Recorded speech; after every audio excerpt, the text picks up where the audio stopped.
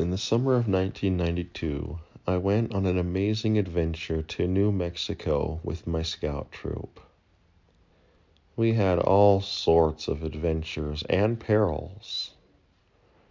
I climbed a mountain, visited the beautiful pure white sand beaches, went inside a bat cave, camped out with the wild animals, and had a raccoon steal some of our food.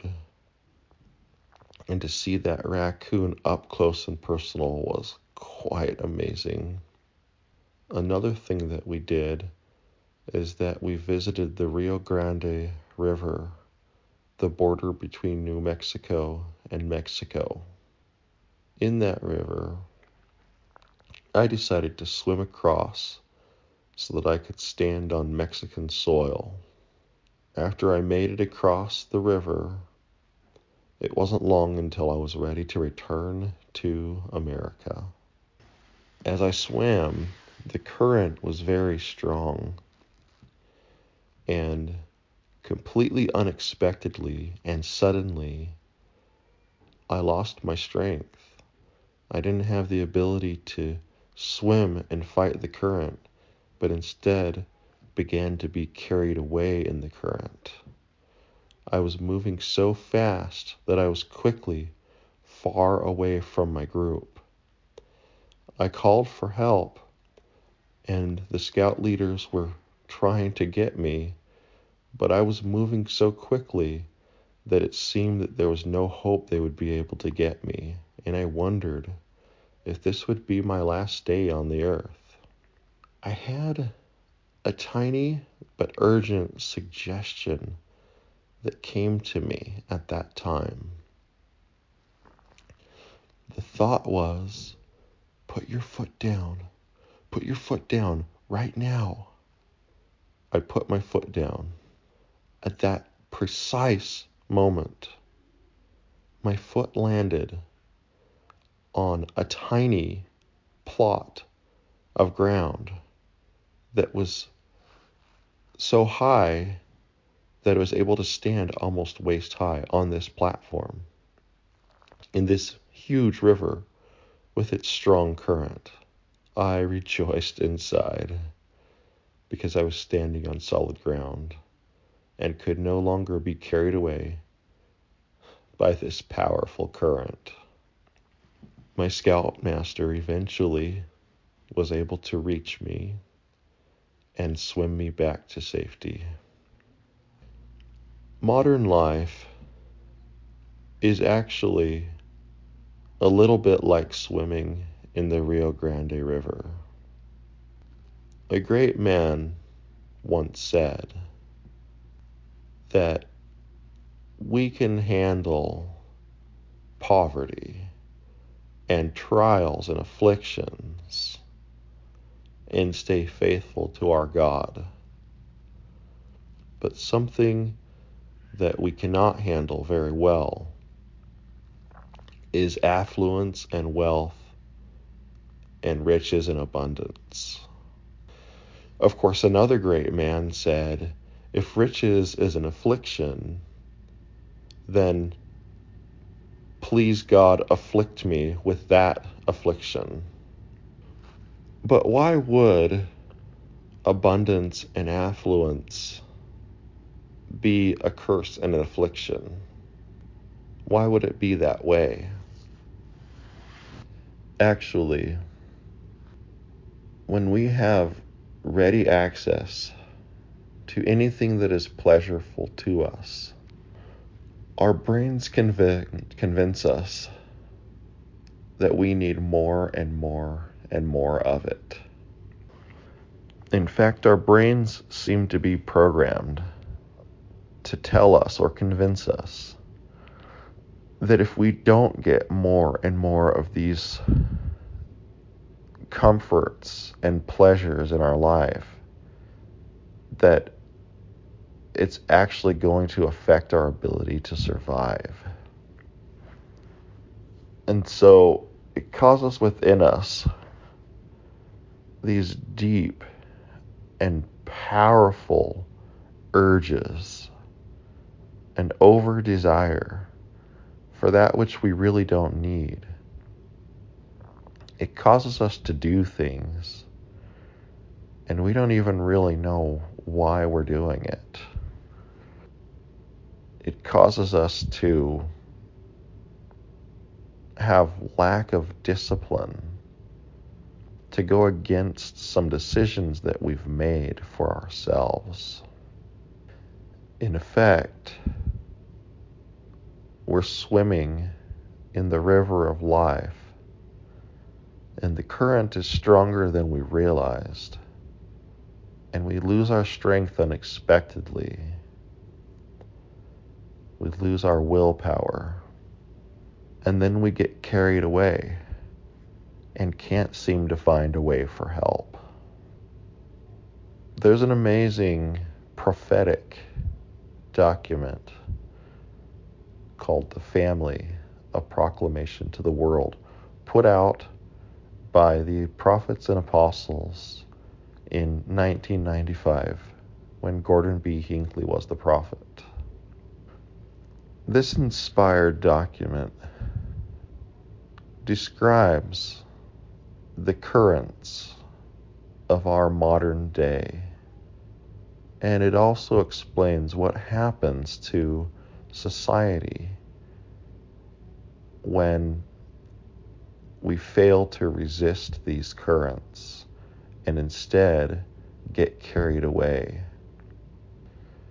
When we put our foot down onto solid ground, we are in reality coming to our Savior, Jesus Christ, to save us. Bonnie Oscarson, a few years ago, said that The Family, A Proclamation to the World, which at the time was about 20 years old, is just as relevant today as it was back then. She said that it has become a standard for her to use to judge all the things that come from the wiles of the world so that she can understand what way is right and what way is wrong.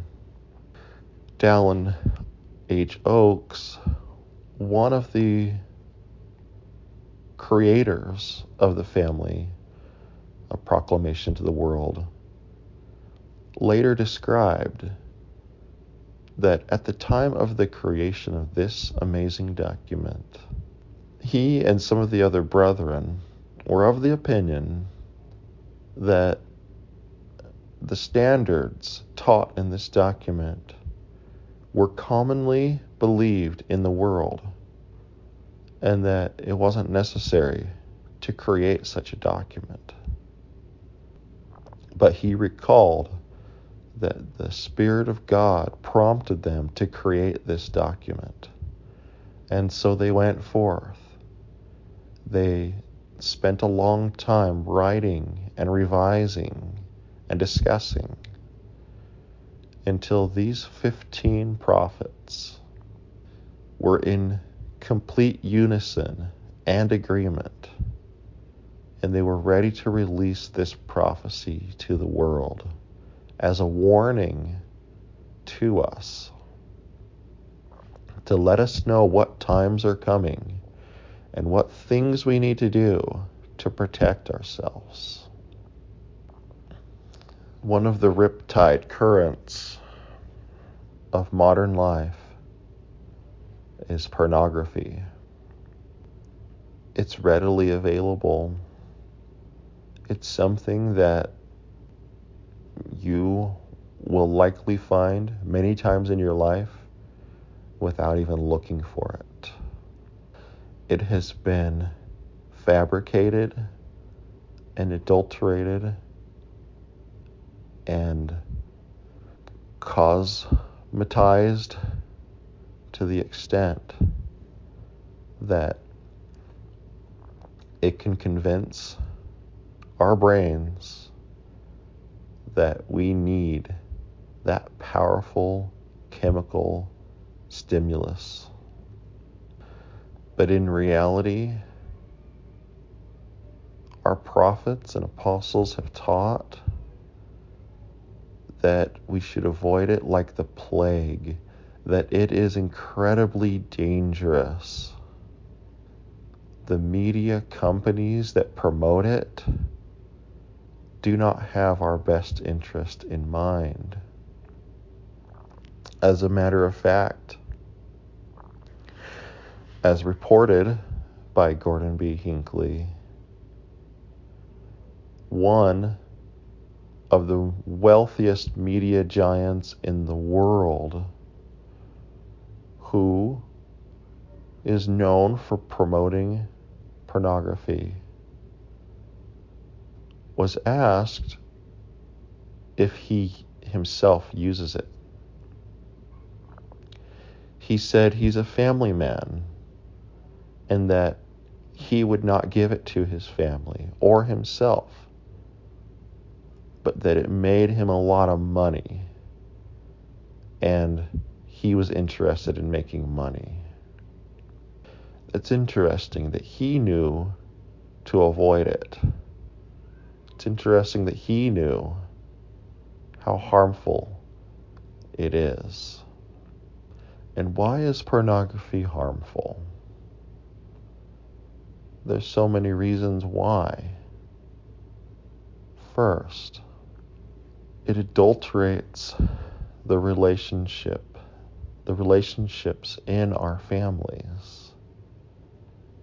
It creates within us an intense lust for that which is not real, making us unsatisfied with the relationship that we have with our wife or husband, for you women, making us constantly seeking for something that's not even real.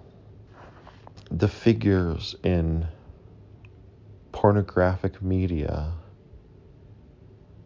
have been changed by surgery and video or photography effects and so forth. And that's what I mean by it's not even real. They've discovered a way to make that which is sexual to be even more powerful and stimulating than it is in reality. And it's really not good for us to have that much of an intense pleasure hit, because it actually distorts our view. Sexual relationships between a husband and a wife are an expression of love. And if our entire focus is on consuming intense pleasure, then we miss out on the profound godly aspect of having a sexual relationship between a married couple. The profound love and appreciation for each other, the bonding elements of it, are distorted or destroyed because of pornography. In addition, people that consume pornography tend to prefer pornography to the actual sexual relationship, or they try to recreate what occurred in the pornographic representation within reality, even though it's not real. And it places comparison on one's spouse or other things. So far, what I've explained is not good, but it's still relatively mild because we're just talking about yourself and maybe your relationship with one other person. But that happens to be the most important relationship that you could ever have. The relationship that can stay with you as your best relationship throughout all eternity. Why would you throw that relationship in the garbage? But other relationships are also affected because people who are addicted to pornography, their brains are constantly seeking it. And so it makes them unable to visualize other people that they see throughout their day in a wholesome light. It causes them to see other people as sexual objects, and that interferes with their ability to have healthy relationships overall. And so it's not just that one relationship, it turns out to be all relationships. It also affects the relationships that a person has with their children. Their inability to control their bodily appetites becomes a major problem. Children may catch on to some of the indulgences, and they may actually be tempted themselves to participate. Of course, if it leads to further sexual transgression and divorce, it affects the structure of the family. And no one is more impacted by that than the children living at home.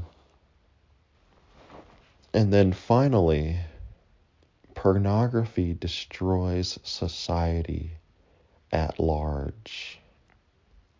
What it does is it lowers the moral standards of the people living in the society. And so as more people consider its use to be normal, they also become more accepting of other things which were historically considered completely and utterly inappropriate. As pursuit of pleasure becomes the new norm, we abandon our old and cherished beliefs, our reliance on God, and we get carried away into a terrible storm. And while we may be enjoying the pleasure of it all as we're carried down the river, eventually we will realize that we are being led to a point of destruction. We're destroying our society. We're destroying our souls. So how can we overcome this great problem? It is a great problem that has captured a very large number of people, including a very large percentage of the members of the Church of Jesus Christ of Latter-day Saints. And I'm here to tell you that there is hope. You may have tried in the past to overcome these problems that I have described and others, but I'm here to tell you that with the solid foundation that our Savior provides, you can stand and put your foot down and be on stable ground. That's it for now. Thank you for joining.